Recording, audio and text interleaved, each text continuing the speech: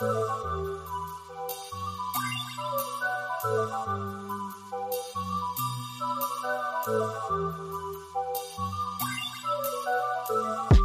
and gentlemen, welcome back to the Expansion Pack Podcast, where we download this week's gaming news and we bring it to you each and every week. I'm your host, Denzel, aka Black Ice 8, joined by my co-host as always, starting off with Manny, aka Goopmaster Flex. You already know, stay gooping. Stay gooping. And also joined by my guy Chris, aka May 25th. What's going on, man? Same shit, different toilet, All right. Today's the 4th of July. Today is the 4th of Happy July. Independence Day, folks. All right, that's it. Happy 4th to you guys. I'm sure by the time you guys are watching this, it will probably be Tuesday, Wednesday, something along those lines. But, either way, happy belated 4th of July. We're here to talk about some games, guys. So it's been an interesting week in the industry, as it always has been these past couple weeks and months and so on and so forth. There's always some news, always something to talk about. But before we get into the topics for the week, we'll do what we always do here. So what is your gaming moment of the week, boys?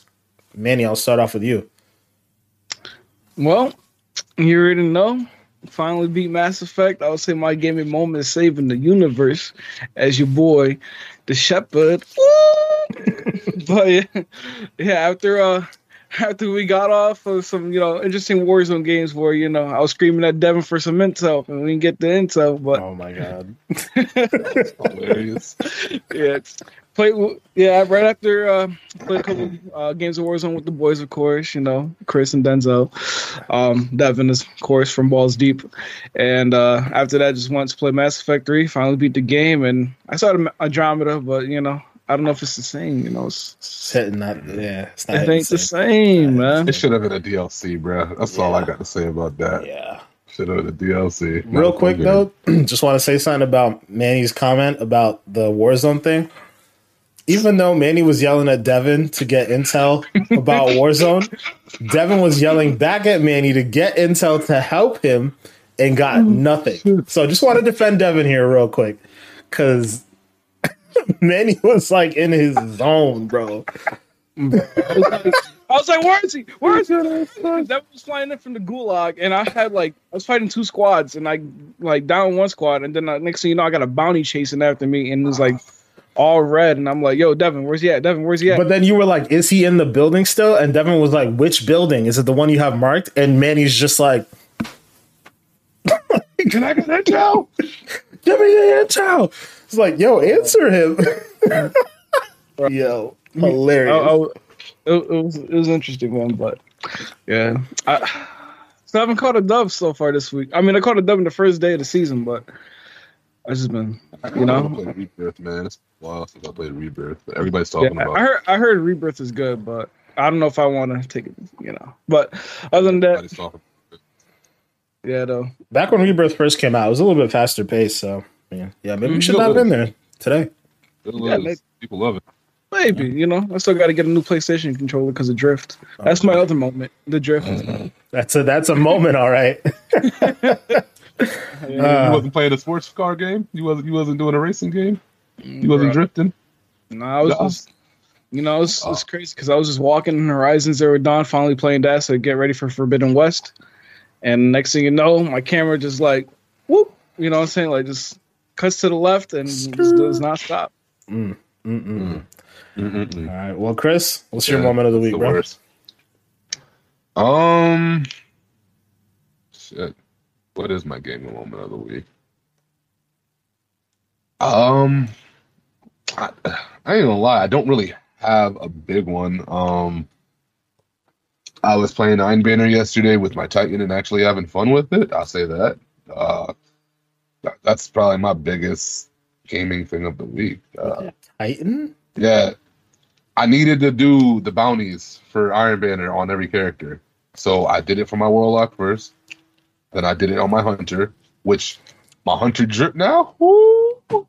I done revived him. He's been dead for like a year, but oh shit. I'm looking kind of drippy. Pause. Oh man. Well, yeah, so I did that. I hooked up my Titan, got her looking dummy thick.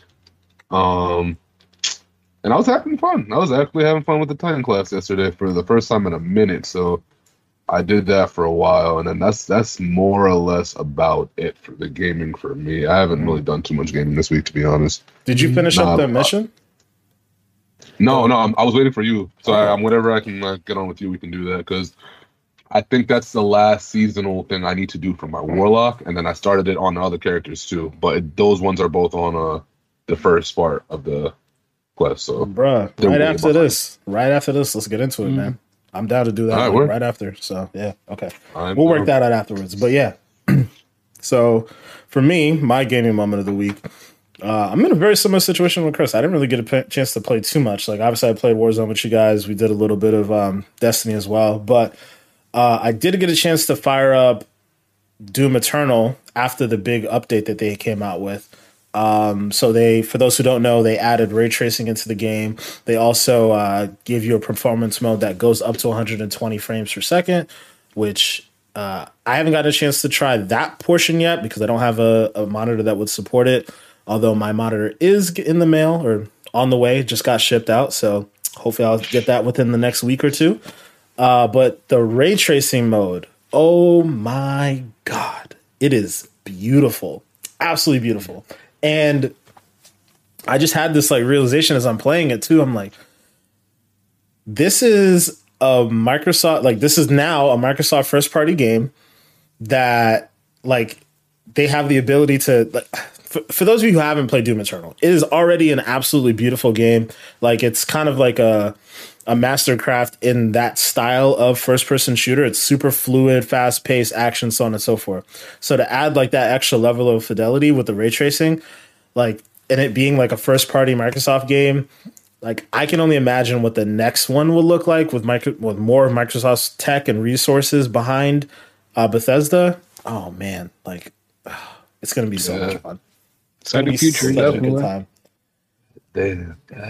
Gaming is in such a good place. It's so fun to see. Like we're getting more and more of these little extra patches of relatively older games. I think even Ratchet and Clank this week got a patch to give it 120 hertz mode, and that's already like a native PlayStation 5 game. So, I think a lot of these studios are starting to hit their stride with adding these features, really taking advantage of the hardware and whatnot, patching things after the fact. And obviously we'll talk a little bit more about a couple other games like Ghost of Tsushima. I know that's getting a pretty big patch as well with the director's cut. So it's a good time to see, these older games getting the next gen treatment. And then in addition to that, like seeing all the newer games, all the things that they have to offer. So it's really cool to witness that stuff. Mm-hmm. But yeah, that brings us to our next part here. Chris, you're up, man. Hello, everybody. It's the summertime, but let's take it to a little bit more ace frio, if you understand what I'm saying. You know what I'm saying? Icebreaker time. This week's question revolves around the idea that we have a plethora of video games. There's new video games that get made every single day. There's games who have huge ass fan bases, like excuse me, Warzone or some of the Bethesda games and shit like that. And then there's also games who they're not like top tier, but like they got like their audience, So I guess my question today would be, what is the game that you think needs a push, just a push to get to the top tier? Not saying it's dead or in the dirt or anything like that, but I mean it's doing okay, but it could use one little one of those, you know what I'm saying? If that makes any sense. I'll go first just to kind of give you guys context of what kind of answer I'm looking for here. For me, hands down, bro, gotta be Titanfall. Like there's no way that we don't talk about Titanfall if we're talking about games that just need a little something, right? And to me, that little something could be as easy as, I would love to see a part 3 get made. Yes, I would love that. That'd be awesome. But all they got to do with this game, even if they stayed at part 2, is advertise. That is all they have to do with this game. Advertise, promote it, put it in people's faces. Because when you play it, it's so good. And I don't play it all the time because you know, I play Destiny, I play all these other games, and plus it's like way more fun when you play with people. Mm-hmm. But if this was something that all of us played like religiously, I'd be in there like a lot type of thing, like a lot. The game is fluid, it feels good. There's like I don't have a lot of negative things to say about Titanfall in terms of like how to play the game. You know, it just feels good. You watch any of the YouTube videos from people who made this game. You watch any of their streams. The game is lit. It ain't got that. It needs it. It needs that one little. Needs the hype. Yeah, bro. Because I'm telling you, people who complain about Call of Duty and shit, if they would just play this, well, depending on if they like sci-fi stuff, because if you're not into that, maybe you won't fuck with it. But if you played this, you would like lose half of your complaints. A lot of people are waiting on Battlefield and whatnot to come out, and which is rightfully so. But there are other other shooters out there that are really good that just don't have the. Mm-hmm. Don't make me start talking about Black from like a couple years back. I take that out here too, man. Stop playing with me. Don't make me start doing it. Yeah, like an Xbox original game. Yeah. If they ever announce a Black 2 or a Black revamped or Black remastered, whatever, bam. I'm telling you, if you know, you know. You know what I'm saying? If you know, you know. You know what? But yeah, that'd be. I feel like what would make Titanfall like relevant again is give it that service model. You know what I'm saying? Make it a free to play and a live service with these battle pass every season. You know what I'm saying? Like, because they're already doing the Apex. Why not do a Titanfall? Yeah. You know, Apex is your battle royale, but you know, people want to play arena shooters sometime. So but at the same time, they just put an arena shooter mode in Apex. So, I know, I heard about that, but it's like, where their Titans at? You know, I know. I feel like they're going to revisit it soon, though. I really do think Titanfall 3 will be a thing that we'll see maybe within the next year or two.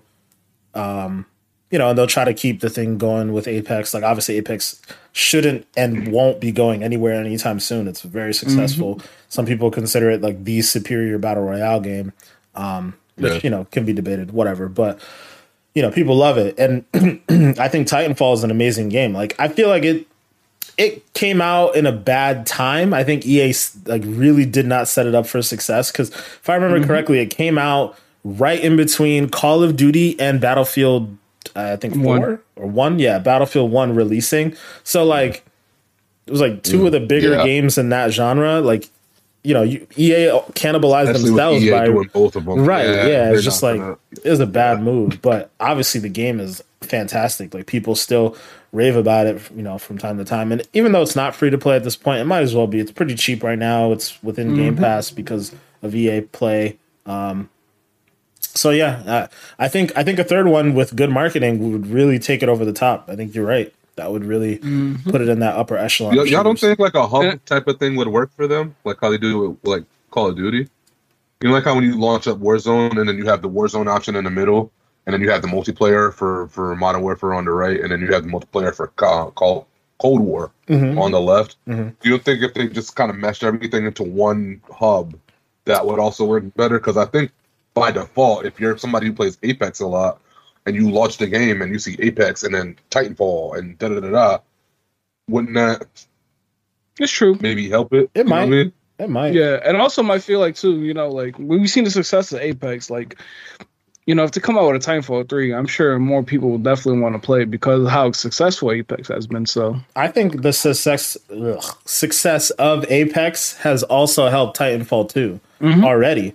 Because I think, you know, that what was it? Was it like a couple months ago? There was this day, like a random Saturday, where everybody decided that they were going to fire up the game, and like they saw record numbers. So I do think Apex has helped it a lot. And yeah, if you bust out a third version of it, you like, you know, come with all the next gen graphics and all that stuff, and add a couple new mechanics to the game.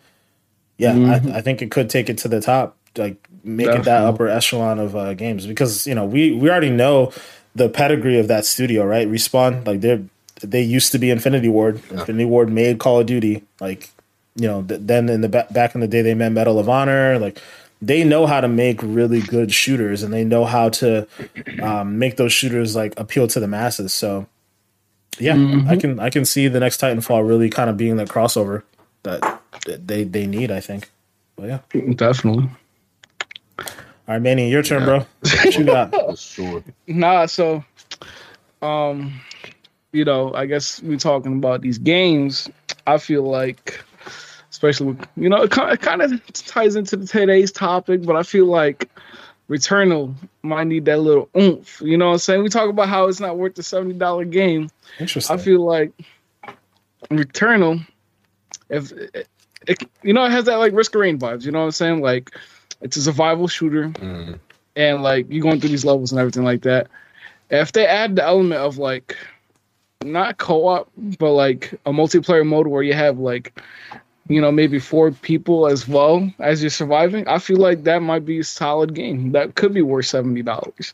You know, like I'm not gonna lie, I haven't touched Return in a while, but like part of the reason is because we all play games together, so it's kind of hard to like set that time aside to, you know, go back and Return and dive in. But if they did have that multiplayer mode, like I'm sure, I know like a couple of our friends loved, you know, Risk of Rain, so you know, Returnal wouldn't be any different for them. Right. So I just feel like if you add that element of a multiplayer survival mode, like Risk of Rain, where it's like endless, going through these realms or whatever, I feel like that would take the game to the next level of becoming like relevant. You know what I'm saying? Like maybe that next good game. If you and I could play that game together, yeah, that changes everything, man. Co-op makes a game so much better, and I know that like there's certain scenarios where that's not entirely true, and sometimes it falls flat. Like Dead Space 3 is an example that a lot of people reference. Like they feel like it takes away the horror aspect, but overall, games are so much more fun when you're playing with your friends, doing stupid stuff. Like, yeah, Returnal. That's actually that's a really good one, Manny. I thought you were gonna say something else. I really did. Surprised. I'm really surprised. Like now that you say that they don't already have that in the game. Because games like that generally do, you know what I mean? Like when you're fighting these big ass beasts and whatever, and then like co-op is almost a given in these types of games. So it's actually really interesting that they don't got that. It's got to be a budget thing, but yeah, we'll talk about that soon. But yeah, I think for my pick, it's gonna be weird, and it's actually a game that Chris mentioned, funny enough. But I'm gonna go with Battlefield. Now, Battlefield obviously is a top tier game. You know, there are a lot of people who do love the game, but it's not the top dog in its genre, right? Like everybody knows Call of Duty's king. As far as what the game would really need to be a Call of Duty, I do think a marketing push could definitely help out. And to be quite honest, I think EA is starting to do that. Like the hype that's being generated around this new Battlefield, it's unprecedented, right? Like I think EA positioned it in a really good place. What they showcased with the trailer has a lot of people intrigued. I think if you can come out with a cohesive battle royale mode, even though I know that may not be something that everybody wants, I think you can spread the gamut out by having, you know, your basic Battlefield like traditional modes like Rush and what's the other one? Bomb. I forget what it is, but I know Conquest is one. Conquest and Rush. That's it. Yeah, those are the 2 fundamental modes for Battlefield. So if you have that mode and then you have a battle royale mode and add whatever other elements you want to add to it, I think like having that variety in Battlefield could really help it, you know, go over the top. Because, you know, we talk about it all the time, right? Like Warzone, one of the best things about Warzone is it's relatively unpredictable. Like those Battlefield, what we used to call Battlefield moments, they happen a lot in Warzone now, right? Crazy moments where you're in a helicopter and you do some crazy thing where you drop it on someone's head, or like the thing I love to do of like dropping in, grabbing the helicopter and then killing a bunch of people with the blades from the helicopter. Like that stuff is fun, and it's like it's a sandbox thing where it's like maybe not entirely what the developer intended for you to do with it, but it exists in the game, and it's a thing where you can kind of create your own stories. Battlefield did that stuff first in like a very unique way. And I think now is a good time for them to kind of make their push and really push themselves over the top. I think a good marketing campaign is really the only other thing outside of what we're seeing so far with 2042, that would put it over the edge. Man, just to piggyback on what you're saying too, bro. This is their best opportunity to take over. Their best opportunity, because like I haven't seen anybody this hyped for a Battlefield game, and I haven't seen people this down on Call of Duty as a franchise in a long time. And like, there's just so many things in place here for Battlefield to succeed if they do the right things. And yeah, no, I agree with that, man. They are right there. They just need one thing. So yeah. I do have another one too, and it's actually the one I thought Manny was going to say, but I don't want to spend too much time on it. But I think the other one that would really benefit from a good push is actually PUBG. PUBG needs. Oh man, I still think that fundamentally PUBG is the superior battle royale game to like all the other ones. It's just not well optimized. Like if you just I don't know, if Sony or Microsoft or someone bought them and then like made them remake remake PUBG with a completely different engine that worked well, and you made the controls more fluid, like the running and all that stuff, like your general movement. If they made all that stuff more fluid, hands down, I think PUBG would be an absolutely amazing game. Like I love everything about the way PUBG is structured. Like I enjoy the way you parachute in. I enjoy the way the loot grind works, like how you have to, you find a gun, then you find different attachments, and then you can like mess with all the different attachments in whatever way you see fit while you're on the battlefield. In comparison to like Warzone, right? Warzone, most of the guns are already set up the way that they're set up when you loot them. Obviously, you have your loadout drops that you could have customized your gun way back when, but it doesn't lend itself to like a lot of flexibility in the moment. The thing I used to love about playing PUBG was, okay, I have an M4, what was it, the M416? That was the gun that I think we always used to use a lot. So you have the M4, and in this particular engagement, like you only need like either iron sights or a 2x scope. So that's what you would put on in the moment, right? But then situation arises where you're having more long-term engagement. So you want to put on a 4x scope or a 6x scope. Like there was just a lot more flexibility about whatever engagement you were tackling in the moment in comparison to Call of Duty, where it's just like whatever gun you pick up, you're stuck with that gun, whether it's long range, short range, whatever. So yeah, I miss that about PUBG a lot. I know. So it's sad because it's what started all this, but like that's it. They only started it. They ain't really like they ain't take the crown. They didn't. Yeah, they didn't evolve except for like the mobile. Like I know the mobile market is very huge for PUBG, and they're actually making a new PUBG futuristic, like battle royale version of it.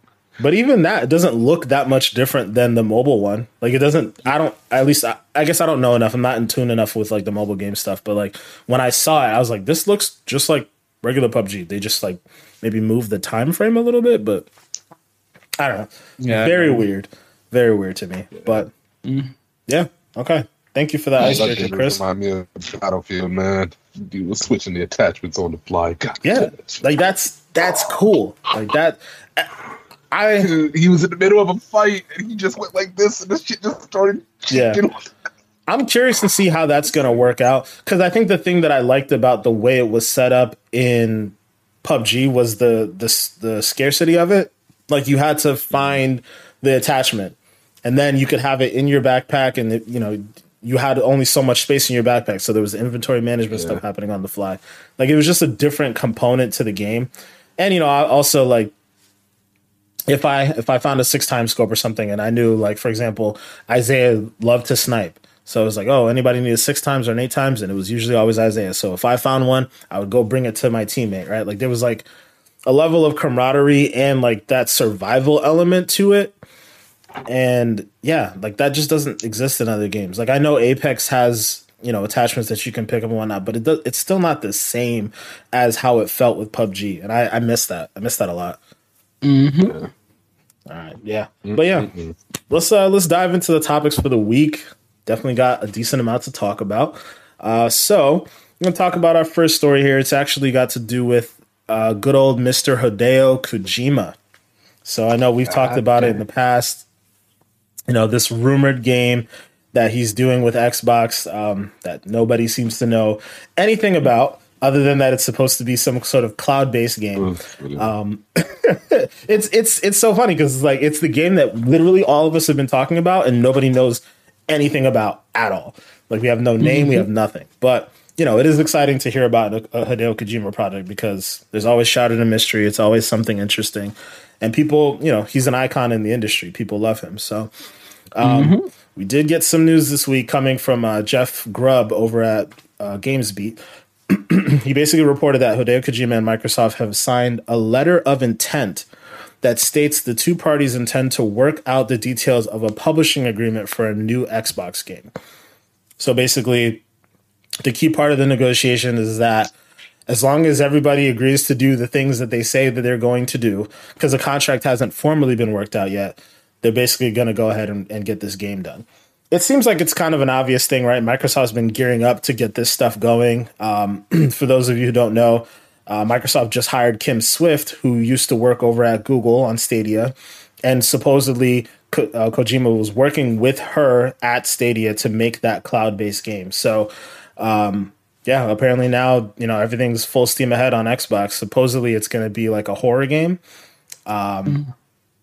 Very interesting concepts. Kojima hasn't straight up said that this is what he's doing, but he did have an interview where he kind of alluded to the idea of he wants to make a horror game that works for people who get scared of playing horror games. Like, I know a lot of people who mention this. We have a mutual friend, Felix, who is in a very similar situation. He loves to watch us playing horror games, right? Like, I think you watched, Manny, your playthrough of Resident Evil, but he's like too scared to play them. And Kojima says that's a problem that he wants to solve. I don't understand how you do that. I don't understand how you solve that problem, but it's very intriguing to me. Like, and you're doing it in the cloud. I think that's another large mystery of this topic is, what does a cloud-based game mean? Are we talking about a game that you can only play like streaming, or is it a game that's that basically utilizes the cloud? Like, it renders most things locally, but certain things will render in the cloud, similar to like Crackdown. Crackdown, a lot of things like the physics-based stuff was rendered in the cloud. So there's a lot of questions around this whole thing, but I'm curious what you guys think, what you guys are expecting to see from this game. So Manny, I'll start off with you, man. What do you think about this? Yeah, I mean, it's very exciting because, it's something that we've been talking about for the last couple weeks, if not months. So, to see that, seeing more progress, happening between these two, Kojima and Xbox, hopefully, like I like how you mentioned, like a horror game that like people who scared of horror games can't play, that will play. For me, when I played Village, the only way I was beating that was when I had everybody watching on the stream. I couldn't let them down, so that's why I was able to beat it. But if I was playing by myself, I probably still have not touched past the castle. But so I'm, very excited. I mean, we know, with this last product, Death Stranding, I mean, very mixed reviews. But like, if he goes back to like more like a action horror type game, like we know like Metal Gear wasn't like action horror, but like we've seen PT, like how that was like their horror game that was supposed to be like Silent Hills, but then ended up getting canceled, and we'll talk about that later, of course. But if it's like like another Silent Hill / Resident Evil type of game, like, it would be very dope, especially if it does take advantage of this cloud-based servers.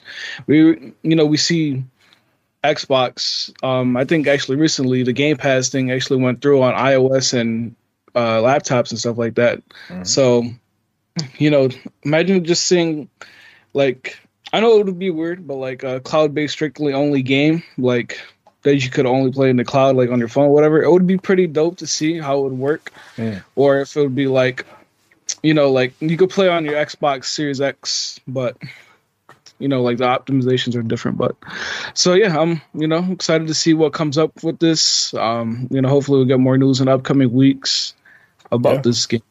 I'm sure we'll get news whenever they finally like actually get this contract done. I don't know if I've ever heard of something like this. This letter of intent it's very interesting. It's almost like okay, now we're at this point where you technically can't really break off a relationship, like but we don't have an pre-contract? actual contract yet. Like it's a very weird in between point that I've never necessarily heard of, but I guess is relatively common practice according to this article here. So yeah, it's really interesting. But yeah, Chris, what do you think of this, man? Honestly, in terms of like what I'm expecting, whatever I'm expecting, I'm not gonna hold you. I kind of expect it to not fully make sense to me, right? So let me explain. The Kojima way. Yeah, there's Kojima makes really good games because like fundamentally, playing a Metal Gear Solid game, really really fun stuff. I can't sit here and tell you that the stories make too much sense to me because they don't. And it's the same thing with Death Stranding. Death Stranding on paper looks cool. But if you sat down with somebody who's played that game and you said, hey, explain to me what this is about, they're going to struggle. they're going to struggle to So whatever we get from this dude, I'm thinking it's going to be weird. And I'm going to be real. I don't think I fully operate on his frequencies. So like if I don't get the context broken down to me, sometimes it just goes over my head or it just doesn't make sense or whatever the case is. So yeah, I'm thinking it's going to be weird. I don't know how they're going to do this horror thing that they make friendly for people because horror is horror. Like, it's just, you can't, how do you, I don't know. That's like trying to shoot a slasher flick, but then his weapon of choice is like a teddy bear. That doesn't make sense to me. You can't do that. You cannot do that. I could understand how in games like Grounded, right, where they had like the arachnid thing or whatever, and you were able to kind of like, I don't know, mess with the strip it down. settings. Yeah, you could strip it down a little bit to make it less like, you know, intimidating to you. But I don't see how you do that. Like, how do you take a Resident Evil game, for example, or a Silent Hill game, for example, or even the Medium, and make it more friendly for folks who are too scared to play? Like, I don't get how you do that. I don't see that working. So here's something that came to mind, and I think I don't remember who it was that I heard say this, but it made sense to me. I don't know if this is the way that Kojima is going down the road, but if you think about the Dark Pictures anthology, technically speaking, that's a way for someone who enjoys watching horror things but doesn't want to have full control over everything to play a horror game, right? Like, although I don't necessarily find those games particularly scary, but there is a horror element to it, and you're watching it largely. The most control you have is just selecting like your responses and so on and so forth. There's some moments where you're walking through the world, but like largely the control is stripped away from the player. I guess that's one way that you can solve that problem. But knowing Kojima, he's not going to do what someone else already did. So I'm just curious what in his Like mind is a Rain way to horror resolve game? it. Yeah. You know what I would love? I want something that's like, and I think he would knock this out of the park because he's weird. Make a game that's like Pitch Black. Y'all remember that movie from years ago? Yeah. Before it became the Riddick series and Yeah. it was Pitch Black was the original. I want something like that, bro. Something that's like sci-fi, alien heavy, very, very big on darkness and stuff like that in the actual visuals of the game. And have that be your horror thing. That would be super duper cool, bro. Because that's not, it's in the same boat as Dead Space and Scorn and some of those other games that are coming out, but it's still not. It's almost in its own thing. When you're doing sci-fi, whether you're writing, video games, or whatever, you have like free reign to kind of make it what you want to make it. So I'm like, dude, do something like this, because that's gonna be kind of cool in my. If I see that, I'm gonna go crazy. Not gonna lie. Pitch Black's one of my favorite movies. I love that movie. Yeah, I want something like that. I think you made a good point about like how much free reign you have to do something when you're working with sci-fi. And that's why I think it largely, I feel like that also largely translates to horror as well. Like if your horror is grounded in sci-fi and not necessarily as much reality, because that's why I think this is perfect for him. He's going to knock this out of the park, because when you look at Metal Gear, right? Metal Gear, when you first look at that game, like when you first start playing the game, right? It appears to be grounded in reality, and then it takes these turns where you have weird stuff like praying mantis and so on and so forth, and it gets weird, and sometimes that can lose people, even though I still think those games are great. But Death Stranding is another way where it's like, okay, you start off playing, it seems like it's grounded in reality, but it completely loses me in particular. Maybe not everybody felt that way, but if you start off in a place where it's like, this is weird, this is supposed to be weird, it's supposed to be horror, it's supposed to be this is supposed to be that, like you've already started off with that baseline with sci-fi or horror, like it's perfect. I feel like that's a perfect lane for him to be in. He obviously has all these different things that he wants to tackle. Like I know he's when he talked about Death Stranding, he talked about the idea of like a community or like a communal experience. I don't know how that translated over to Death Stranding. I didn't finish the game, so I didn't get that. But I would imagine that some of that has to translate into this new cloud game, right? Like maybe there's some level of multiplayer or co-op or something along those lines. I just feel like it's one of those things that we all can agree Hideo Kojima has the acclaim and the creativity is the right word I was looking for. The creativity to pull off something that we've never seen before. Mm-hmm. Yeah. I wouldn't mind it. I mean, my thing is with the cloud thing too that I'm kind of worried about. So when you're making a game that can run on the cloud service, do you have to like hold yourself back in terms of how intricate you make the game on a building it level, or is it like you just build the game like normal? I think it's the opposite, right? If you have the cloud, I think you have more free reign to do whatever the hell it is you want, right? Like you might. So, for example, right? Flight Simulator. That game is coming to console. They said the only way that game could come to console is because of the cloud, because of how sophisticated that game is, because of the fact that, and for those of you who don't know, they literally mapped the entire world with Bing Maps and put that in a game where you can fly to literally any point in the world at any given time. You can land, you can do all these different things. And that's like petabytes of information sitting up in the cloud that obviously a gaming system can't handle, so that you can fly anywhere, right? So that's like high level of complexity using the cloud. So if anything, I think using the cloud allows you to do way more, right? You can make the game bigger. You can probably, like, when you're, put it to you like this way, when you're shifting resources from the local box, the local machine, and you're shifting it to the cloud, whether it's like you streaming in different assets or you're rendering the physics in the cloud or something like that, it leaves more room on the box to maybe have better graphics, right? Or I don't know, all types of random different things. But I think so. They work together, right? They don't work.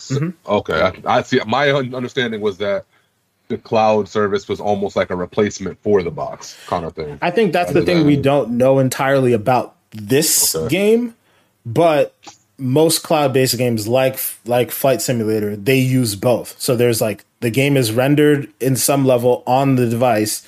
Like I think your plane is rendered on the device or whatever, but the environment around you is being streamed in from the cloud. That's crazy. I did not know that. All right. Yeah.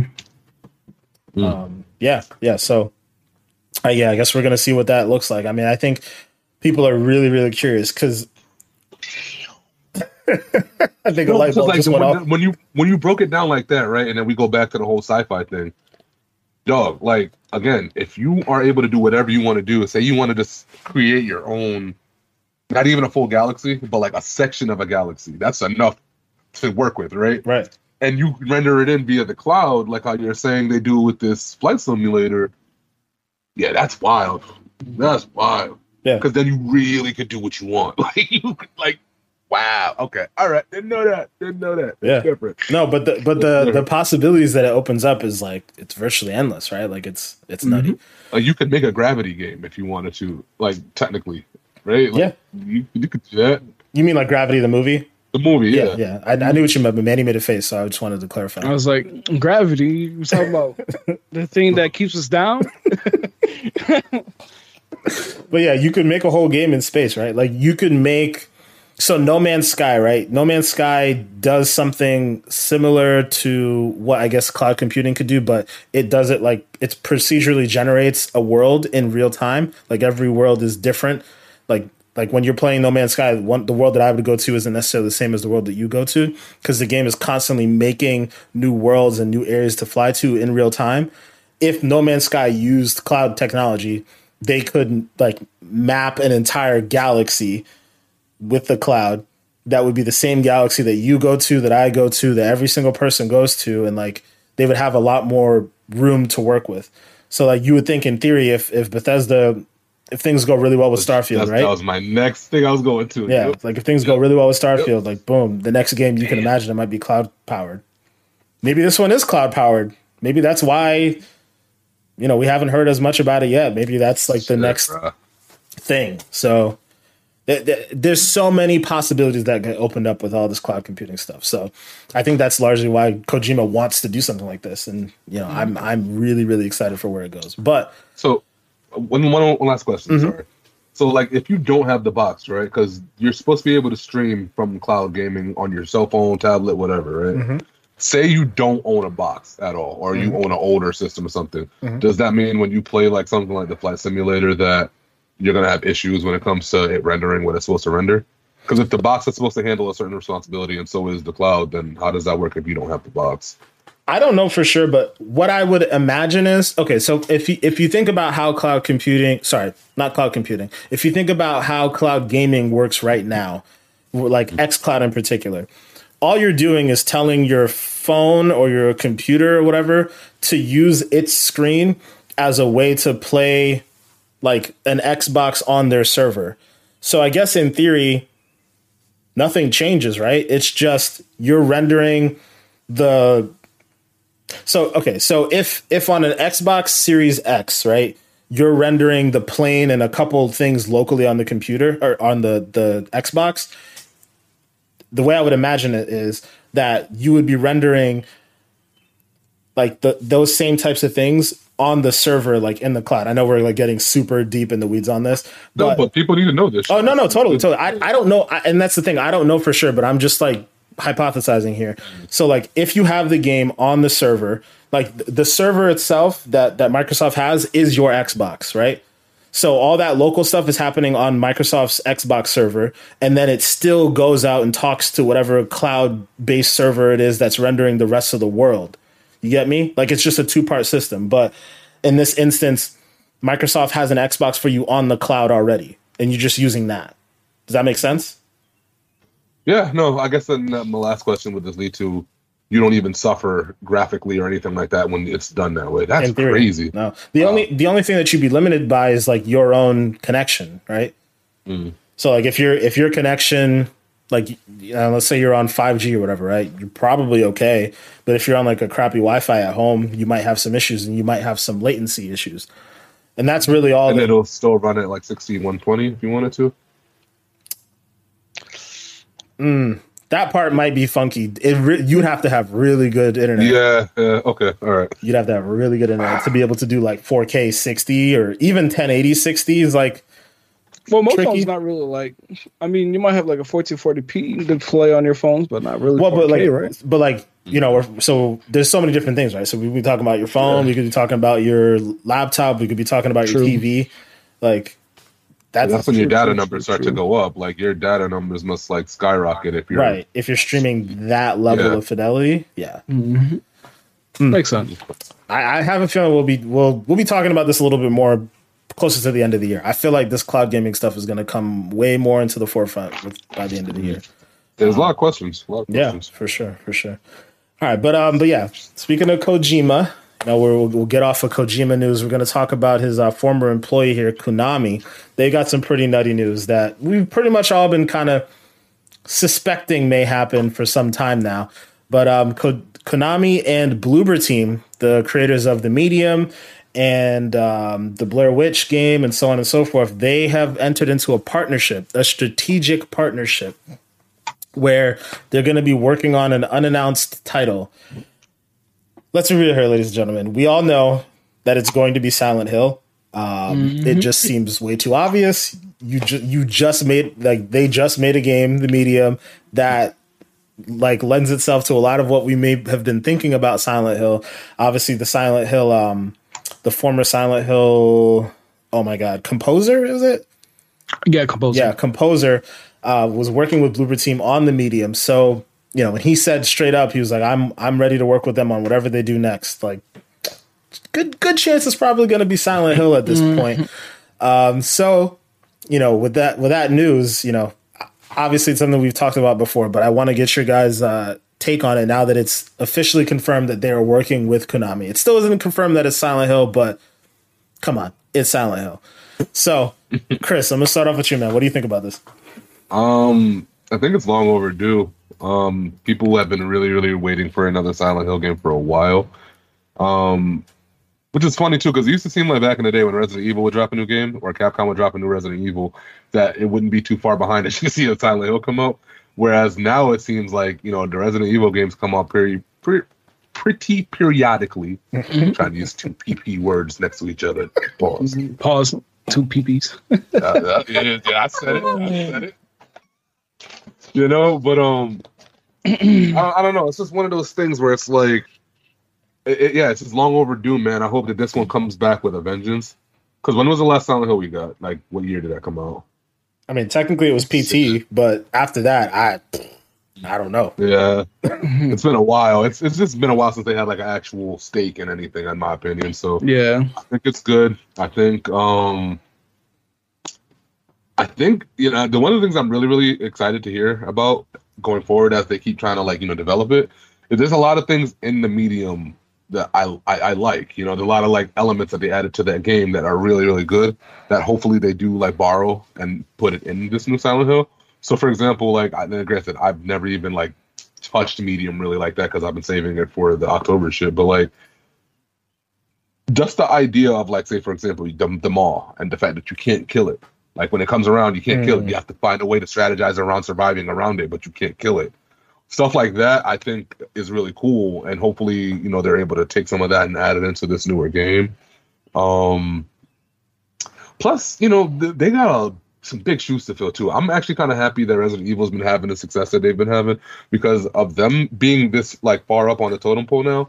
It's Silent Hill games kind of have to hit. You have to come up with something wild, And I haven't played Village yet, but just from hearing a little bit y'all talk about it with the whole vampires and the werewolves, blah, blah, blah, blah, blah, and all this stuff, sounds like they took a whole other direction on things. Sounds like it's still very much Resident Evil, but just a whole other layer to the story. Silent Hill got to come hard, bro. They got to really, really, really come with the goods. They gotta really show out for this.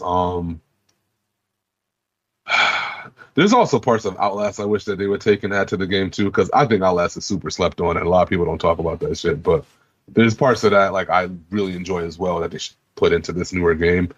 TLDR, it's a good thing that it's happening, and it's long overdue. That's all I'm trying. I would argue though, your Outlast comment. I would argue Outlast is heavily influenced these horror games recently. I think it's influenced Resident Evil. I think it's influenced that medium game. Because if you think about what Outlast is, right? It is a game where you're running away from a villain or a monster. You're trying to outlast the villain, right? You can't fight back. You're literally just trying to run around, hide, so on and so forth. That element has played itself out in Resident Evil. Although Resident Evil technically did it first with Mr. X, but we saw that Mr. X had more of an emphasis in the remake that they made for 2 and 3 and Village, and for that matter, 7. 7, actually really did kind of dive into the whole Outlast theme. So I think it's had a heavy influence on gaming. And I guess the medium too, right? You can't kill the thing in the medium. You just have to keep moving and try to outlast it in a way. So I think Outlast had a very huge impact on gaming because that was when that came out, that was a juggernaut, man. Yeah, it was a hitter. People, it was a hitter. It kind of flowed over into pop culture in a sense because it was one of those things that people really would sit down and play, and that's where we really started to get the let's plays of horror games, watching people react to that. So yeah, I think Outlast has had a huge impact on gaming for sure. But yeah, Manny, what do you think about the news, man? Yeah, I mean, I guess you could say, Bloober, the creators of Medium, with this news is kind of large, if you know what I mean. I had to throw that joke in. But I mean, boy. It's always exciting because I remember, we were talking about the survival horror genre.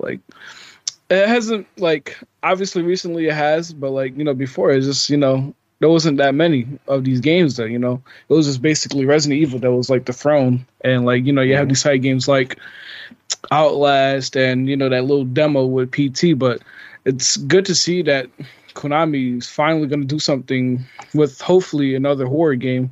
Because, I mean, Bluebird, we've seen them. They made Layers of Fear. So, like, and The Medium. So it wouldn't be a surprise if they made a horror game, or else it'll be like, okay, why? Just why if it's like something else, like if they were making like Metal Gear or something, like, what are you doing? It's like, but so like, it's very exciting. Like Chris mentioned, how like maybe they will take the route of like Outlast and how that was like kind of like a first person horror running away from these enemies kind of thing, where like we know The Medium was like third person, but maybe they could take a step further and go with that first person route, like how PT was when we all played PT back then. So hoping to see that kind of route when it comes to this next survival horror Silent Hill game, because I mean we even seen Resident Evil do it themselves, that first person horror. Like you could defend it for yourself, but I mean, like Resident Evil 7, like the dev said, it was so scary that they had to dumb it down for Resident Evil 8. So like if you get like something like that, where it's like, even though you can defend for yourself, I mean like that doesn't mean you can't make the game scary. Mm-hmm. And we've seen, like I said, we've seen that with Resident Evil 7. So I'm hoping we get like a really scary horror game that that what I would have to stream in order to play, because that's how it'd be 7 and 8. Yeah. So that's what I would like to see. Even if it isn't Silent Hills and it's just like a new take on a horror game. But I mean, realistically, it probably is going to be Silent Hills. They're sitting on these, these franchises that are money makers that they're not taking advantage of, like Metal Gear, like Castlevania, stuff like that. That will, hopefully see in the future that, maybe they'll reach out to other companies like, hey, I know we haven't done a great job on Metal Gear Survival or whatever. How about you do this for us, like into a different company? You know what I'm saying? Like this might be a trend that we see from Konami, and hopefully it all ends well. I think it is the trend for sure. And I actually have a question to piggyback off of that, but I did want to make another comment about the whole Silent Hill thing. So again, to reiterate, it feels like it most likely makes the most sense for it to be Silent Hill, because why would you work with a horror team to make a game that people have been, clamoring, like, to not make the game people have been clamoring for, is what I should say. But also, if it was like a new IP, if I'm Bloober Team, that would be the dumbest move, to like go work for Konami of all people to work on a new IP. That would be weird. But yeah, I'm hoping that they get a chance to like really show their chops and like show people what they can do. Obviously, The Medium was a pretty good game, but it didn't really get as much critical acclaim. It was relatively speaking like a AA game, I guess you would say. But, being able to work with Konami, and obviously Konami would be invested in, shelling as much money as need be to make a AAA version of their game. So I'm hoping that really happens for them. They obviously need to like come correct with this, because Resident Evil, like we talked about, has had the throne for a while. But, the flip side of that coin too is like, it seems like there's just like emergence of this horror genre now, right? Like people really want to reinfuse stuff into it. Like we know, or we don't know, but the rumor floating around is Dead Space is coming back, right? Like that's another one of those games we talked about on the podcast in particular. I'm pretty sure that EA was over there looking at the success of Resident Evil, seeing how Resident Evil reinvented itself with 7, and being like, you know what, I think we can do the same thing with this Dead Space thing. I feel like the same thing happening over at Konami is like, we can reinvent this genre. We can reinfuse life into it. There's clearly a desire for it, because Resident Evil keeps putting up numbers. So it's like, we want a piece of that pie, right?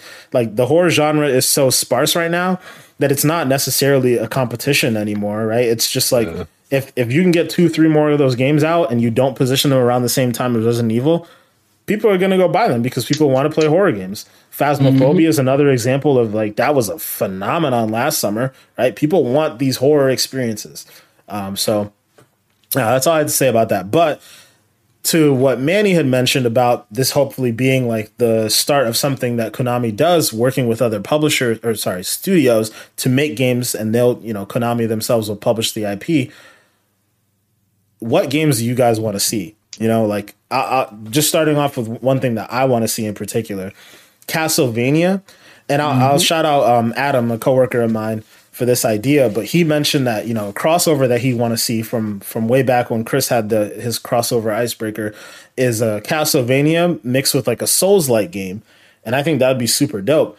Now, in my opinion, I think the studio that could make that is actually Tango Gameworks. Is that what it's called? The people who make The Evil Within. The head of that studio is a former Resident Evil developer. I think it'd be really interesting to make a Castlevania game with those Demon Souls or Dark Souls elements, but to make it scary, like actually super scary, like just meshing together all those genres would be super cool. So that'd be my dream project, to see Konami, work with someone like that and make something that, the world really hasn't seen yet. But yeah, I want to know if you guys have any ideas like that, like who might make Metal Gear or something else along those lines. So Chris, I'm gonna start with you this time. Crap. I need a second to think about this. Goop, you go. I gotta think about it. Sorry, I know I dropped that on you guys out of nowhere. So no, it's right. And I'm gonna hit this with this. Konami could just knock on the door. Hey, Kojima. I know we kind of left them bad terms. That's easy though. That's easy. Metal Gear kind of needs that reviving, my guy. It sucks because looking at the games like Metal Gear, and it's just like sent on gold practically, and maybe not the main franchise of Metal Gear. I remember actually when they first announced Metal Gear Rising and how it was. I kind of wish they didn't take a turn and went to Platinum Games to do it. So I mean, I don't know how to explain it, because the thing about Metal Gear Rising is it's a fast-paced hack and slash kind of game. Mm-hmm. And you can't really make it like a Souls-like kind of game either. You know what I mean? Because you're playing as Raiden, the dude is basically a cyborg with a sword. So right, yeah. It's kind of hard. But I feel like if you maybe revisit that Metal Gear Rising part of Metal Gear, where you're playing as Raiden, and maybe go for I don't know. I don't want to say Souls-like, because that's just too easy. You know what I'm saying? Everybody's gonna say Souls-like, and it's next thing you know, everybody wants it because it's Souls-like. Yeah, but I feel like Souls-like games can't be too fast-paced, right? That's the thing. Yeah, that's what.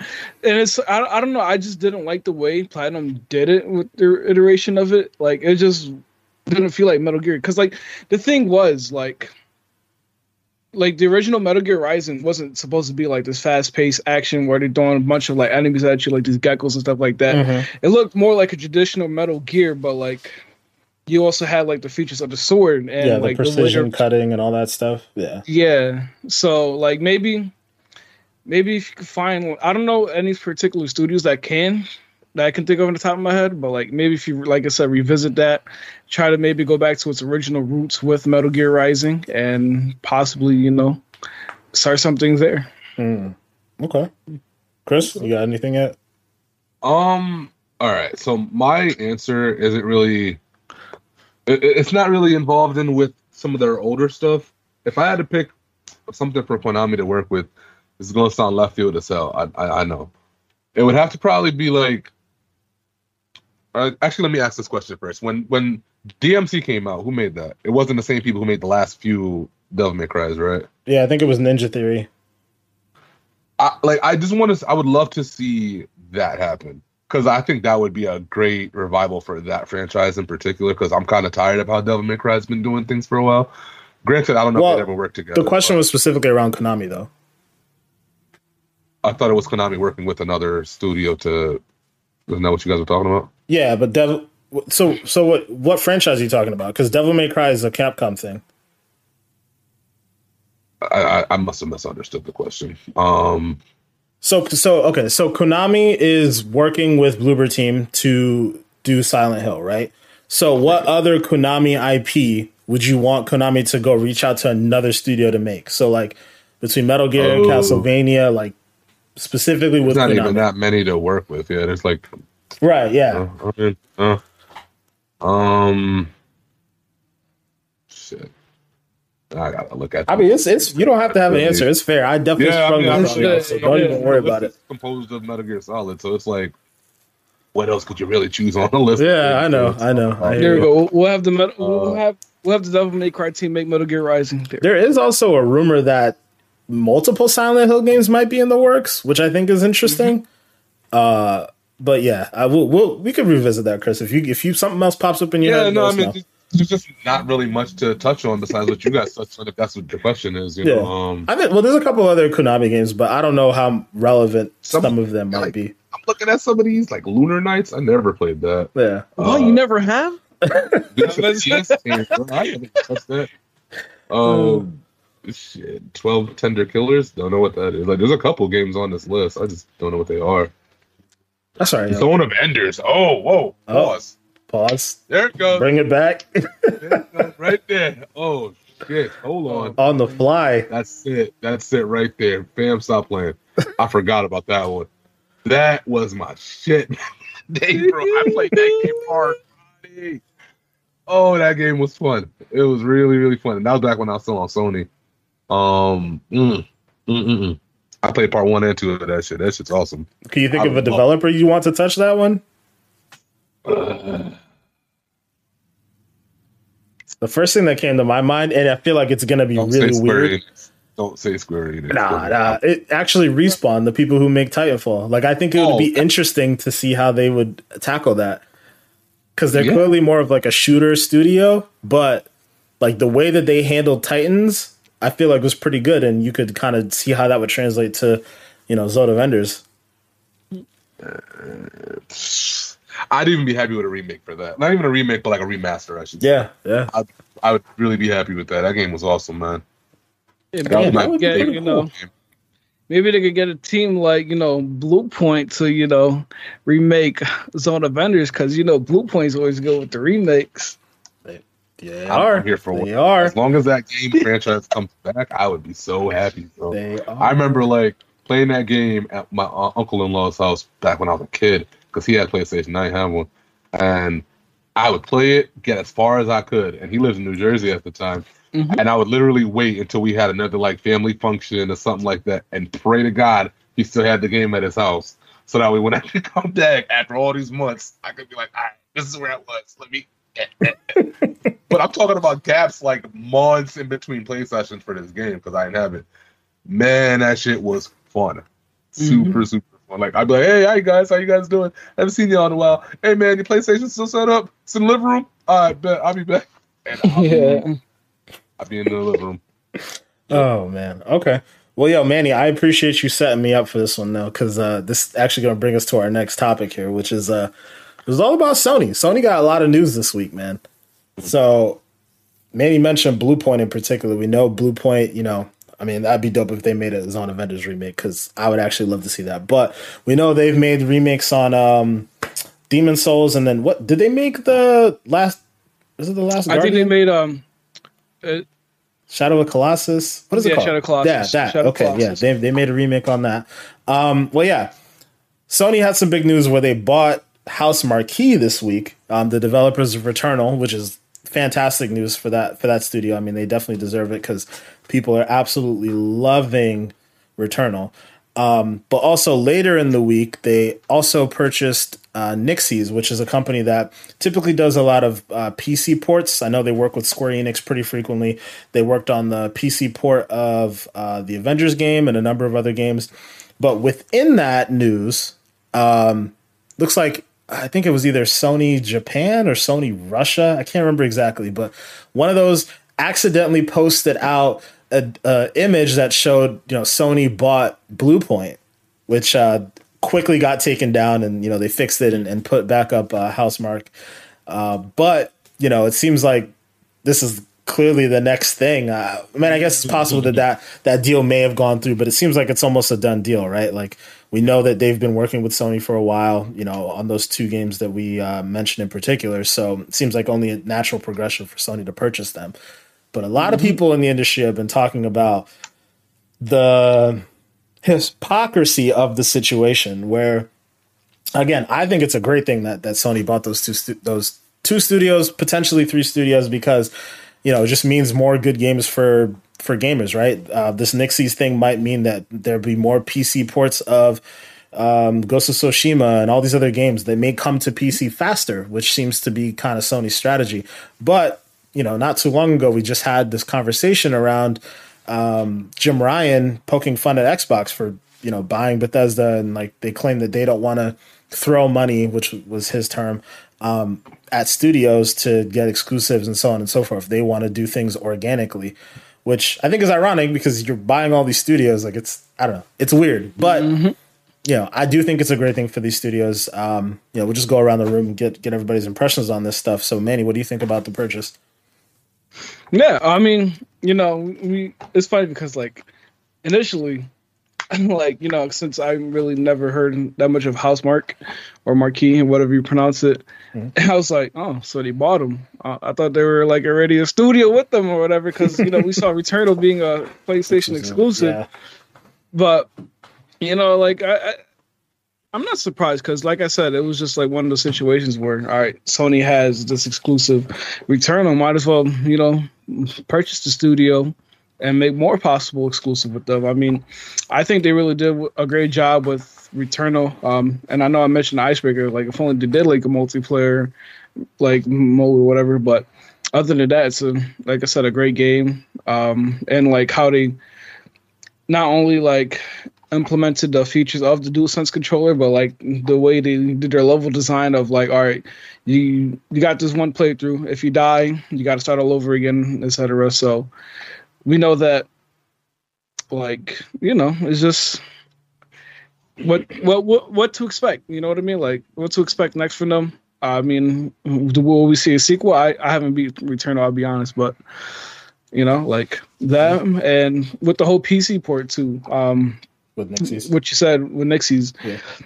It's funny. I remember Phil Spencer, talking about how, like, yeah, it's nice that you guys got these games coming to PlayStation, but you got to buy them again. It's like, if they port more PlayStation games to PC, and it's like for example, Horizon Forbidden West, not Forbidden West, Zero Dawn. It's like, I would have to purchase it again on PC, and I like,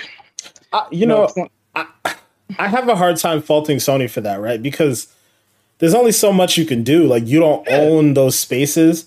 I guess the only thing I can see Sony doing is if they actually, this seems realistic. If they actually built a storefront that linked between those two things, but I don't know if they have the resources for that. I have a hard time faulting Sony for that situation.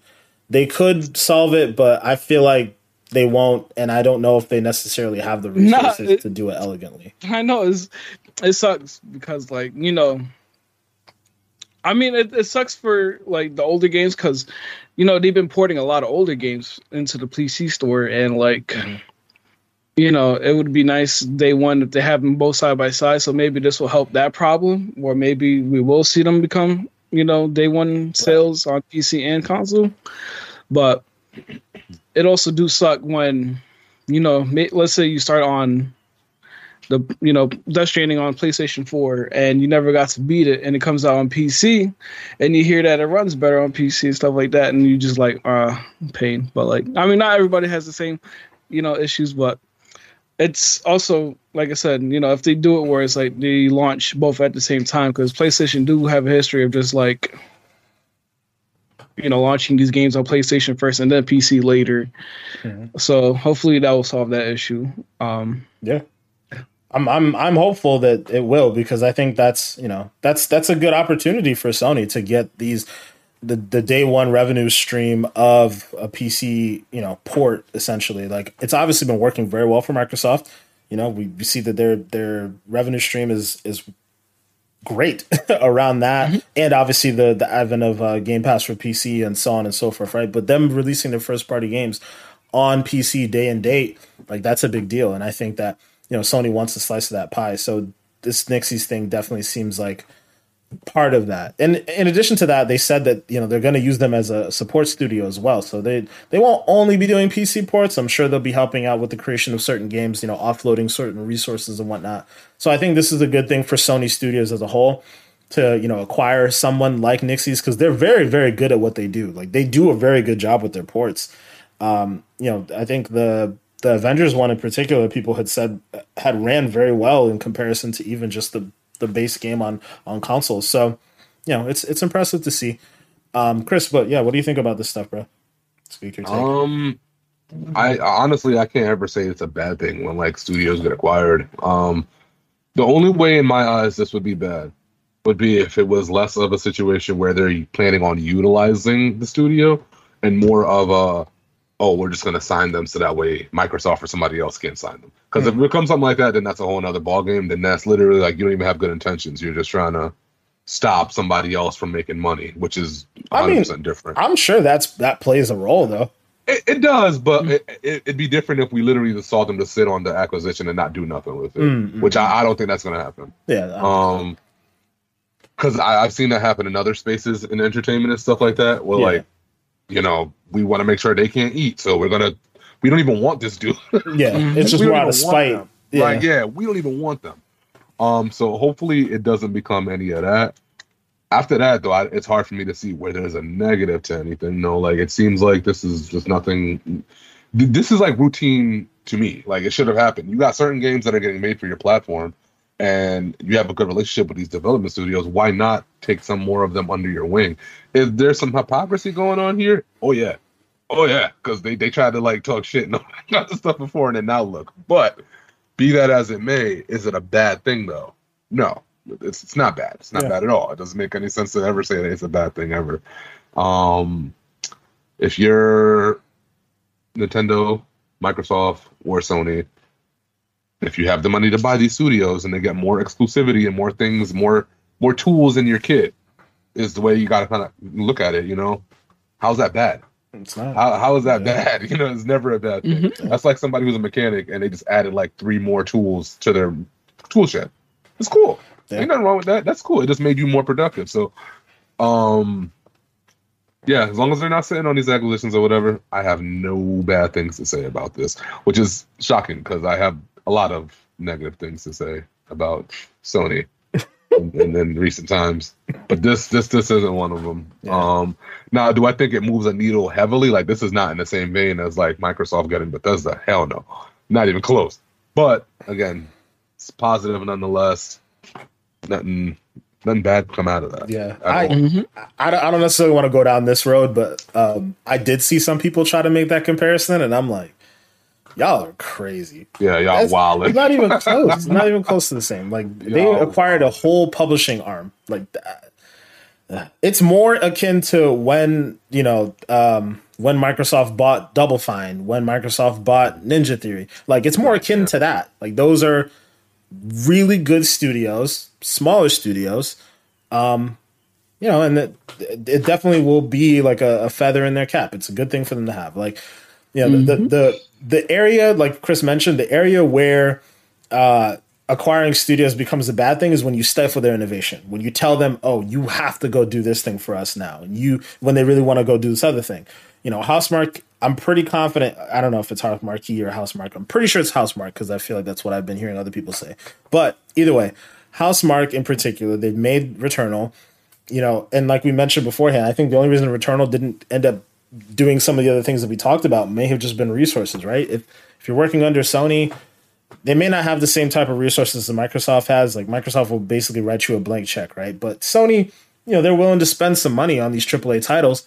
I'm sure this next Housemarque game is going to be a AAA. It probably won't even be a roguelike game. It'll probably be a full-fledged AAA action adventure shooter or whatever it is that you want to say in this Returnal universe, right? They're going to go back to that well. Returnal 2 is probably going to be what it's called, or at least be in the same universe because they've set something up here with that.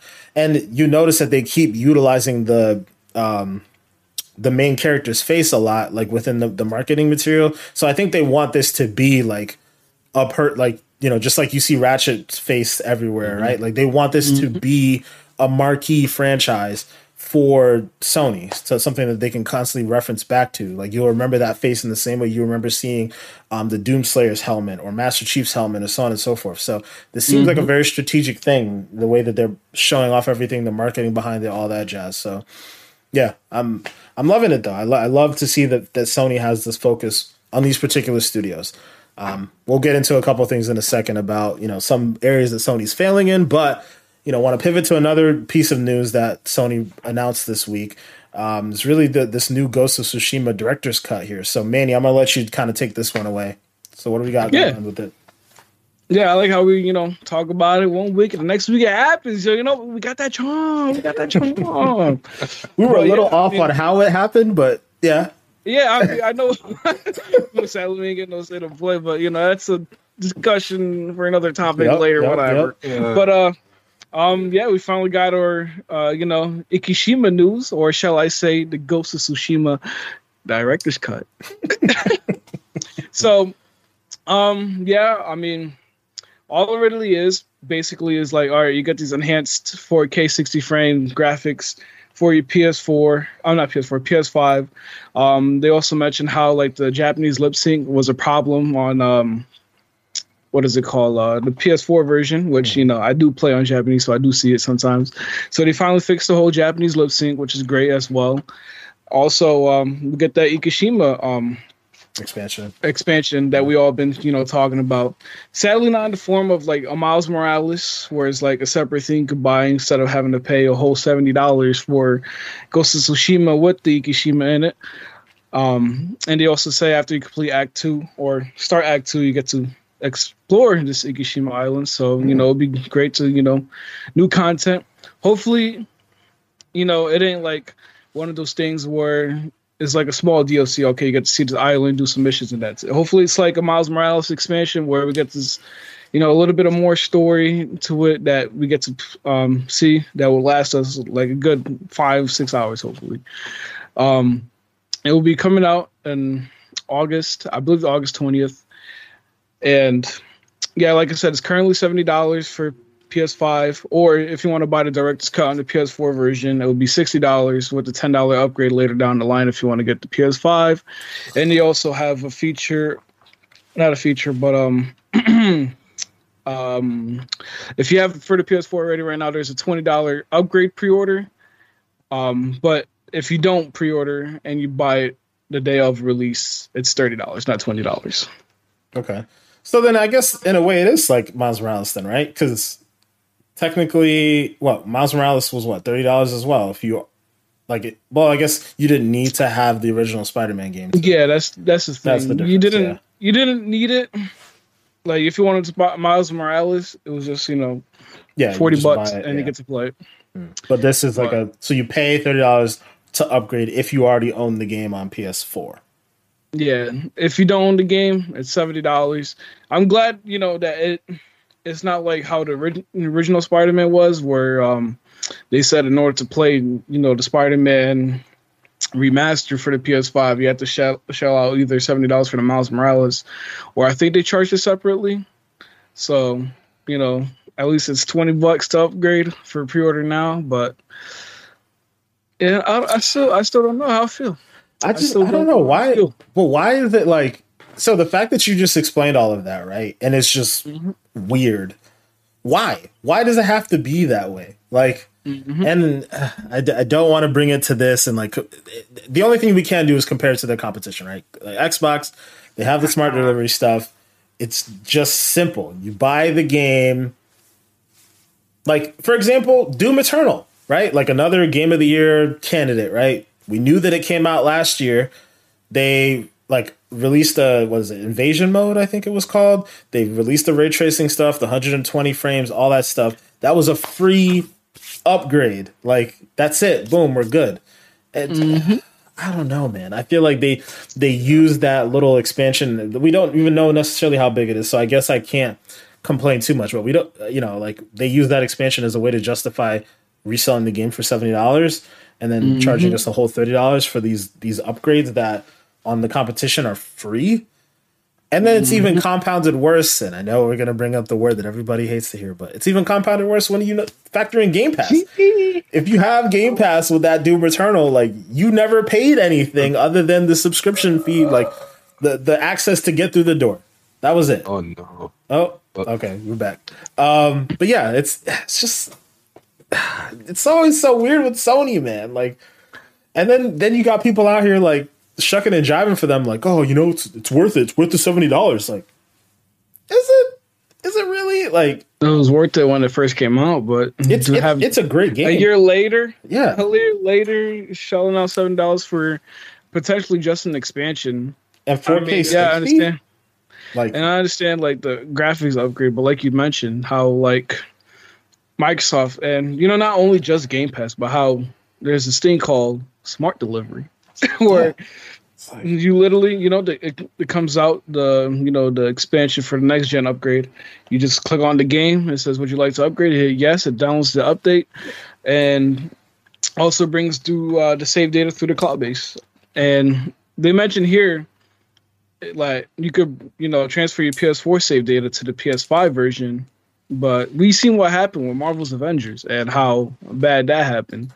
So like, you better get prepared for those PlayStation users that that experienced it once. Who knows if they did anything to fix that? So, like, yeah, I don't know. Yeah. Sony's they're doing some weird stuff, man. They're doing some weird stuff. But Chris, what do you think about this? In my opinion, it's very much like how it is with, like, if you're an Apple fan, right? If you're a person who buys Apple products and you tout that. Now, Apple products are very good. I'm not saying that they're not good. But there's a lot of different ways where I look at what they do, and I'm like, damn, y'all dead ass me nickel and diamond people on certain things sometimes, whereas you don't get that with the competitor. And I could talk to certain folks about Apple products, and certain folks, like if I talk to you about them, I know we're gonna have a good conversation, right? Whereas if you talk to somebody who's a casual who buys an iPhone, they don't even know half the things that their phone does, right? But they're ready to sit there and Apple. It's the same thing with PlayStation, in my opinion. It's a lot of folks who kind of just, they don't really, like, they know, but then they kind of don't know. You know what I'm saying? It's more like I don't know. I'm trying to say this without talking shit.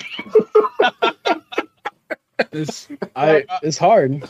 Yeah, I'm trying to say it without sounding like an asshole, but like I've been in too many of these conversations, and it's literally like the same thing to me with the PlayStation stuff, man. It's like, like everything sounds like a cash grab. When you look at I would say some of their stuff is like, this is like a third strike almost, in my opinion, for a lot of things, because they keep doing shit like this. When we go look back at the crossplay stuff from way back, right? When crossplay and cross save really was starting to become a hot topic, who was the person or who's not the person, but who was in the way of a lot of this stuff happening before? Them, right? Then we look at good old GP. I'm not even going to say the full thing. Good old GP. Been out for a while, doing their thing. All they have to do is copy the model and do it on their end, and they refuse to do it. Again, who's doing this? Them. So it's like there's a lot of things you can keep on looking at and being like, bro, like y'all, come on. It's like, come on. Yeah. See now, I was gonna skip this conversation, but you kind of leaned into it already, so I guess we'll dabble into it a little bit. But some of that stuff you're talking about, like that, that leaks into like developers' confidence in the platform, right? Like a lot those business practices you're talking about and like the ways those things went down, like they seem to translate over to sales or lack of sales in some certain situations. Like, there's a pretty big conversation that came up this week where I don't remember the developer's name, but the developer basically released a chart talking about how Sony's policies affect how well their game sells on the platform. So they kind of, in like a tongue-in-cheek way, showed off this chart that showed I forgot what they called Microsoft. They had the one that sells fridge. The one that sells a fridge. That was a different chart that came out. But basically, it was like the same concept. Like I think it was something that described Master Chief. I think, and then the other one was like the plumber with no wrench or something, which was Nintendo wrench, and so on. So like he had a really funny like tongue in cheek way of showing off like how well his games sell, an indie developer in particular, how well his game sells on different platforms. And the PlayStation one was tiny. It was like the lowest mark out of them all. I think Microsoft's was a bigger one than I think we were expecting, and then Nintendo was kind of like right after that. And then I think Steam for the first chart wasn't that much, but then there was another chart that was referenced where Steam was kind of the biggest one, but Microsoft was still another big chunk. Like it's just interesting, like these business practices that Sony has going on for them. And like, ironically enough, all these people who are shucking and jiving for like, yeah, I'll pay $70 for this game, that is not translating over to these game developers, these smaller indie game developers in particular. And like they're getting pretty pissed off about it. And then there's the other side of the coin where, you factor in like, so Sony was trying to stifle crossplay. Sony then said, okay, if you're going to do crossplay and your game doesn't sell more of its microtransactions on our platform, then you have to pay us more money. Like at some level, if I'm an indie developer, why am I even putting my stuff on PlayStation? Right? Like, yeah, in theory, PlayStation has the market share, right? They're the market leader for console gaming in particular, right? They have all these units sold, so on and so forth. But people clearly aren't buying the stuff on there. They mentioned that in order to get any sort of visibility on the PlayStation Store, you have to shell out, I think the developer said, $25,000? That's a lot of money. That's a lot of money. That's not including the 30% they have to take too. Right. Yeah, that's a great point. Man. Yeah, you're an indie developer. You have to shell out $25,000 to be visible on the store. And then once that happens, Sony takes 30% of your cut? No. Like, that's nutty. And then jerked around, bro. Yeah, straight up. And then the next side of that coin is another developer mentioned how their game. We were talking about this a little bit beforehand, but their game came out with a piece of DLC, and that DLC sold 2,000 copies on Xbox and only sold 7 copies on PlayStation. 7 copies. That's sad. That's sad. Not exaggerating too. Like, yeah, no, that's real. Yeah, he said literally up until that point, like it was a tweet that came out. I'll see if I can dig it up and post the picture up of it. But like 7 copies, that's pathetic. And you can make the argument that, oh well, maybe the game isn't good enough. But if it's multiple developers telling you the same thing and saying, hey, these games are selling better over here, and people and some of the people who are like talking about how like Game Pass is ruining the industry, yada, yada, yada. But Game Pass is on Xbox. It's on PC. Yet people are still shelling out money for these games. Like people always talk about the financial viability of Game Pass for developers. Clearly, developers aren't hurting in this particular way, right? Like the numbers, and obviously we haven't seen the numbers, but a lot of these developers are saying like the numbers financially work for them. It helps them out because even though the game... even though the people don't have to buy the game, a lot of the times people will buy the game, or they'll be more willing to spend money on microtransactions because they didn't have to spend the $60 or the $40 or whatever it turns out to be. It's crazy to me, right? Like, man, yeah, Sony's doing some weird stuff again. Like, yeah, in a lot of ways, like they're at the top, right? They're able to release the Ghost of Tsushimas and have the game be as good as it is, and able to go buy Housemarque and Nixxes and possibly Blue Point and so on and so forth. But they still have these issues that they have to iron out, where developers are not happy with working on their platform. And it's really weird, man. But that's a big problem too. Big problem. Like you can't just sit on that, bro. Yeah, that's huge. Yeah, like that's huge. Those developers make your platform. Like, yeah, you can make your AAA games all you want, right? Like, you can be the AAA machine, as one of the developers had referenced, but you need things to flush out the rest of that lineup. Like, and I guess at the same time, like that is a large reason why people buy like PlayStation systems, right? They'll play the exclusives and that'll kind of be it. Like, look at Manny, you and I, right? Like, we play the exclusives on PlayStation, and everything else, like multiplayer games, we just won't touch the system for. We'll just play our Xbox, and that's just how we are. And I'm sure a lot of people are like that too. So I don't know. It's interesting. Eventually, at what point will that come to bite Sony in the butt? Is the real question. I mean, like everything we're seeing, that all these bad trends, like sooner or later, it's just gonna take effect. Like, like we mentioned earlier with the whole like smart delivery, how Xbox has that easy system, but PlayStation, you have to do this long process just to have both games, with the save data and all that kind of stuff. So like it'll eventually come to like, light. And I think also like the fact that like even though Sony is selling a lot of consoles and is beating like the record of the PS4 so far, when it first launched, like, these console shortages is like, not everybody has been able to get a console yet, but on both maybe sides. the shortage, maybe the shortage is doing justice to see, like, maybe shine the light on like the negativity of like Sony and like how.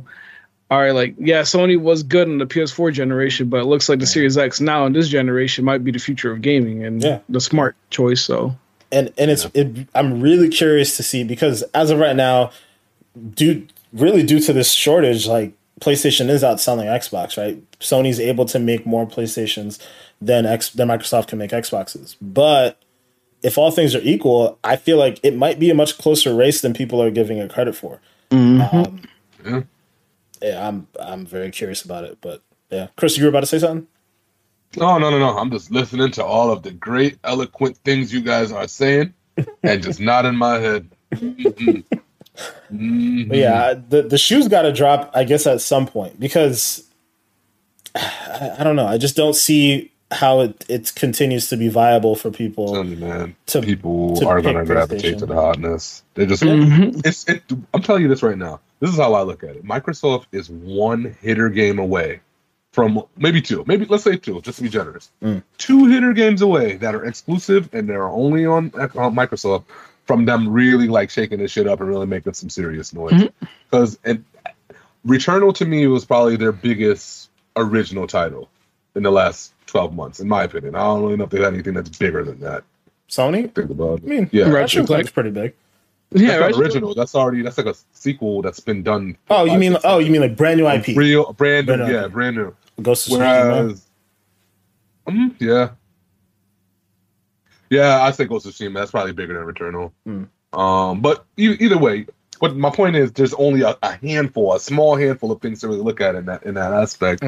And all I'm saying is this is I think it is going to bite them in the ass unless they come up with some more stuff to kind of fill in these voids. Yeah, you can't keep sitting here relying on the same 3 IPs forever and then acting like it's just never. I mean, I guess Nintendo's kind of doing it, but then to me, Nintendo's not in a top tier spot like the other two guys. They're like the third. They're not. Yeah. Also, well, top 2. So like it's different though. I feel like when Nintendo gets a different vibe because of the nostalgia aspect too. Right. Yeah. And I guess technically they're still like PlayStation's been around long enough for there to be. I guess all 3 of them have been around long enough for there to be nostalgia, but I don't think that Microsoft definitely doesn't get that pass, and Sony gets less of that pass. The thing I will say about it is if Sony continues at this pace, even though they're making great AAA games, those games look a lot alike. Like Returnal is probably the only one that I wouldn't say that for, because it's different. It's a roguelike, it's this, that, it's the other. But when you look at a lot of the PlayStation exclusives, they're pretty similar in that it's like adventure, first person experiences, right? Like when you really break it down, Uncharted doesn't look that much different than Horizon, doesn't look that much different than God of War when you take it for what it is at face value, which is like a third-person action-adventure game, right? And they're amazing games. They do an amazing job at it, but, at some level, that has to come to a head. Chris, you mentioned like those 2 big exclusives from Microsoft. It's Halo and Starfield. Like that's kind of where I'm headed with it, too, yeah. Like I was gonna say, my bad. No, go ahead. All just like going at each other. No, I was gonna say, like how Chris mentioned it, how it's like, yeah, they might have these big exclusives or whatever. Like, all right, so let's put it like this. Let's say Horizon Forbidden West comes out maybe November, at the same time or like around the same time as Halo. Yeah, Horizon Forbidden West is gonna have that like praise for like a couple weeks, month, 2 months.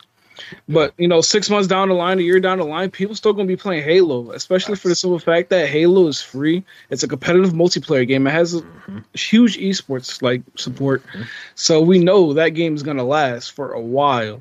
So when you compare, like paying $70 for Horizon Forbidden West compared to a free multiplayer game that you can get on Xbox, on PC, and it will give you that longevity that you need. That's what makes Xbox great, in my opinion.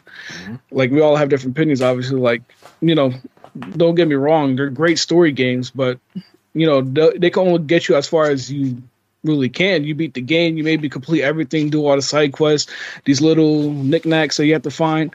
Yeah, I mean, you can do that, but, like, what's left after? You can't just keep on playing the game forever, whereas, like, Halo is this arena shooter is going to give you more, like, these like memories of like these epic moments that you're gonna get in the battlefield. You know what I'm saying? Like that's what PlayStation struggles with, and like you said, Denzel, they're all like the same. This action adventure game, beautiful landscapes and everything like that. But that's pretty much what we've been really getting from them for the last couple of years. And it's, Sony either has to make a change or they're just going to get exposed.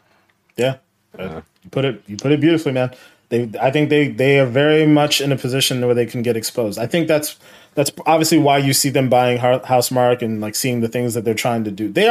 I will give them credit. They are trying to do something, but I guess it's just a matter of how fast they're going to change up some of their policies, how fast they really see the light on certain things. Like, we know that Insomniac's making a multiplayer game, so maybe that'll be one of their first forays into really trying to get some longevity in some of their first party titles. But outside of that, I guess PlayStation, what is that? Destruction All-Stars, that's a multiplayer game. So I guess you got something going there. But generally, they don't really thrive well with multiplayer stuff. Yeah, I mean, Destruction All-Stars. That game was talked about probably for like a couple days, and next thing you know, whoop, it's gone.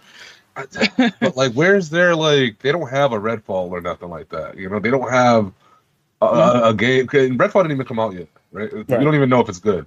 But it's different from.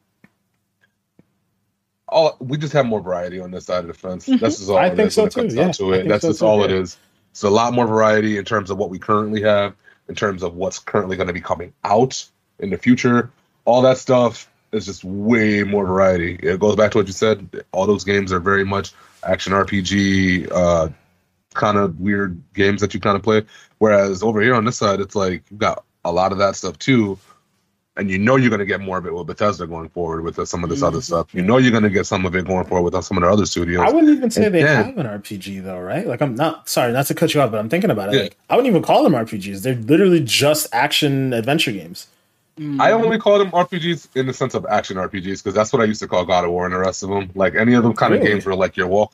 Yeah, because there still was an aspect of you like using a perk tree and trying to like itemize your guy kind of a sense. Yeah. So that's the only reason why I called it that. It's not open world or anything. I could see that, but just I guess I would call it like a baby RPG because when you think about it in the realm of like a Starfield or a Skyrim and so on and so forth, like I don't know if I would like if I called that an RPG, I couldn't call God of War an RPG, but I do understand the skill tree aspect. Like you can call it an RPG in that way, like similar to how I say like 2K is like one of the most popular RPGs in the world, right? Right. Yeah. So I get it. I'm there. I'm with you. But they just don't have anything that like at least not that I've seen. Like they don't even have a Bleeding Edge, and nobody really plays Bleeding Edge like that. But they don't. What is Sony's version of that? Right. Yeah. They don't have it. Yeah. It's a really good point. I mean, for as many risks as they say that they let their studios make, their games all look very much the same. So like there's no Grounded on PlayStation, right? Like. Ain't no Grounded. There's obviously no Halo. There's no Gears of War. And I guess the times where they tried to make those multiplayer games, like it didn't really go well, right? Like I guess Killzone didn't really hit the way they wanted it to, so they let that go. Definitely did. Yeah. Godfall. Oh God. Well, Godfall, I don't even necessarily consider that like in the same way because Godfall was made by another company. They just paid for some level of exclusivity. And I think that's the thing that I guess really if you're just a PlayStation gamer though, you don't care about that at the end of the day because you can still go play Call of Duty and all those other games. Like you may not look at it as because you don't know what you're missing. You're not looking at it as like, oh, I don't have this multiplayer experience. I don't have this. I don't have that. But then if you come over to the other side and you start playing the Halos, you start playing the Gears of Wars, you see Game Pass, you see all these different things. It's really hard. To me, it's hard for me to sit there and say like, oh, well, like Xbox sucks after playing all of these things and seeing all these different things that it has to offer. It's weird to me, but alas, there are the console warriors out there who over here trying to argue with me. These iPhone people, I'm telling you, I'm sitting there and I'm like, bro, I can do so much with my Android. And they want to argue with me about like the color of my bubble in the text messages or some shit like that. I was like, bro, what? Like this is not. Yeah. Priorities, same right? shit, bro. The things that they're focused on. Yeah, it's 90% of it is because it's just how mainstream it is. Like I know, like you mentioned the argument between Apple and Android. We see like not only how mainstream it is with everybody owning it, But you also got these like memes that like try to like make fun of Android and their quality on like an app. You know what I'm saying? Yeah. Like Snapchat, for example. Like, oh, your Snapchat camera quality sucks. Was like, yeah. So, but can your camera, take pictures and record in 8K? No. So like, you buy a track phone. You got to know what you're getting into, man. Nah, Not all Androids are good. Nah, but it is a thing where even if you have a high quality Android phone, like the app itself may not take advantage of how good the camera is. Like TikTok's an example of that. But even Manny, to your point, like there's more, and I guess this is another way. Like this actually does make a good parallel between Xbox and PlayStation because there are more Android phones out in the world, right? There are more Xbox and PCs and phones that can take advantage of xCloud than there are PlayStations in the world. So it's an interesting analogy or in comparison or whatnot. But yeah, at this point I guess we're kind of rambling, but it's a really good conversation. I think we should revisit this. This should be like a bonus episode or something. But yeah, we're gonna cut it off here for now. Before we go though, Manny, where can the people find you, bro? You already know, twitch.tv/GoodMasterFlex. Instagram and Twitter, GoodMasterFlex_TTV, as well as TikTok and No Context Gaming. All right. My guy, Chris, where can they pen pal you at, bro?St off with that. What a pen pal. Start off with the pen pal, man. Y'all better hit me up at may25thxx@gmail.com. Goddamn. Shit. Oh, man. And then I'm on everything else at the same handle. So again, may25thxx on literally everything. So not Tumblr. Nobody use Tumblr no more. Fucking Twitch, YouTube, Discord, wherever. You type that in, you might find a couple imposters, but they ain't got the XX. You always look for the XX, fam. Look for the XX. That's it. Can't forget that. Oh, That's it. You want pasta? Pasta. All right, guys. So for me, it's Black Ice 8 on everything. You can find me on Twitch TV /Black Ice 8. Find me on Xbox Black Ice 8, Twitter, Instagram's a little different. It's gonna be Black Ice 8 _gaming. Same thing with the TikTok. But yeah, guys, check me out. Say hi, give me a little follow, whatever. Also, make sure to check out the podcast Instagram, which is at XPackPod. I know we've been slacking on posting content up there. We got to get back on that a little bit, but we will do that, ladies and gentlemen. So make sure to check us out. We're also on TikTok at Expansion Pack Podcast. But yeah, thank you guys for listening or watching. If you're listening on Spotify or Apple Music or anything along those lines, make sure to check out our YouTube channel. And if you're watching us on YouTube, make sure to check out our Spotify and Apple Music stuff. We'll check you guys out next week. Thank you guys for watching again. Peace.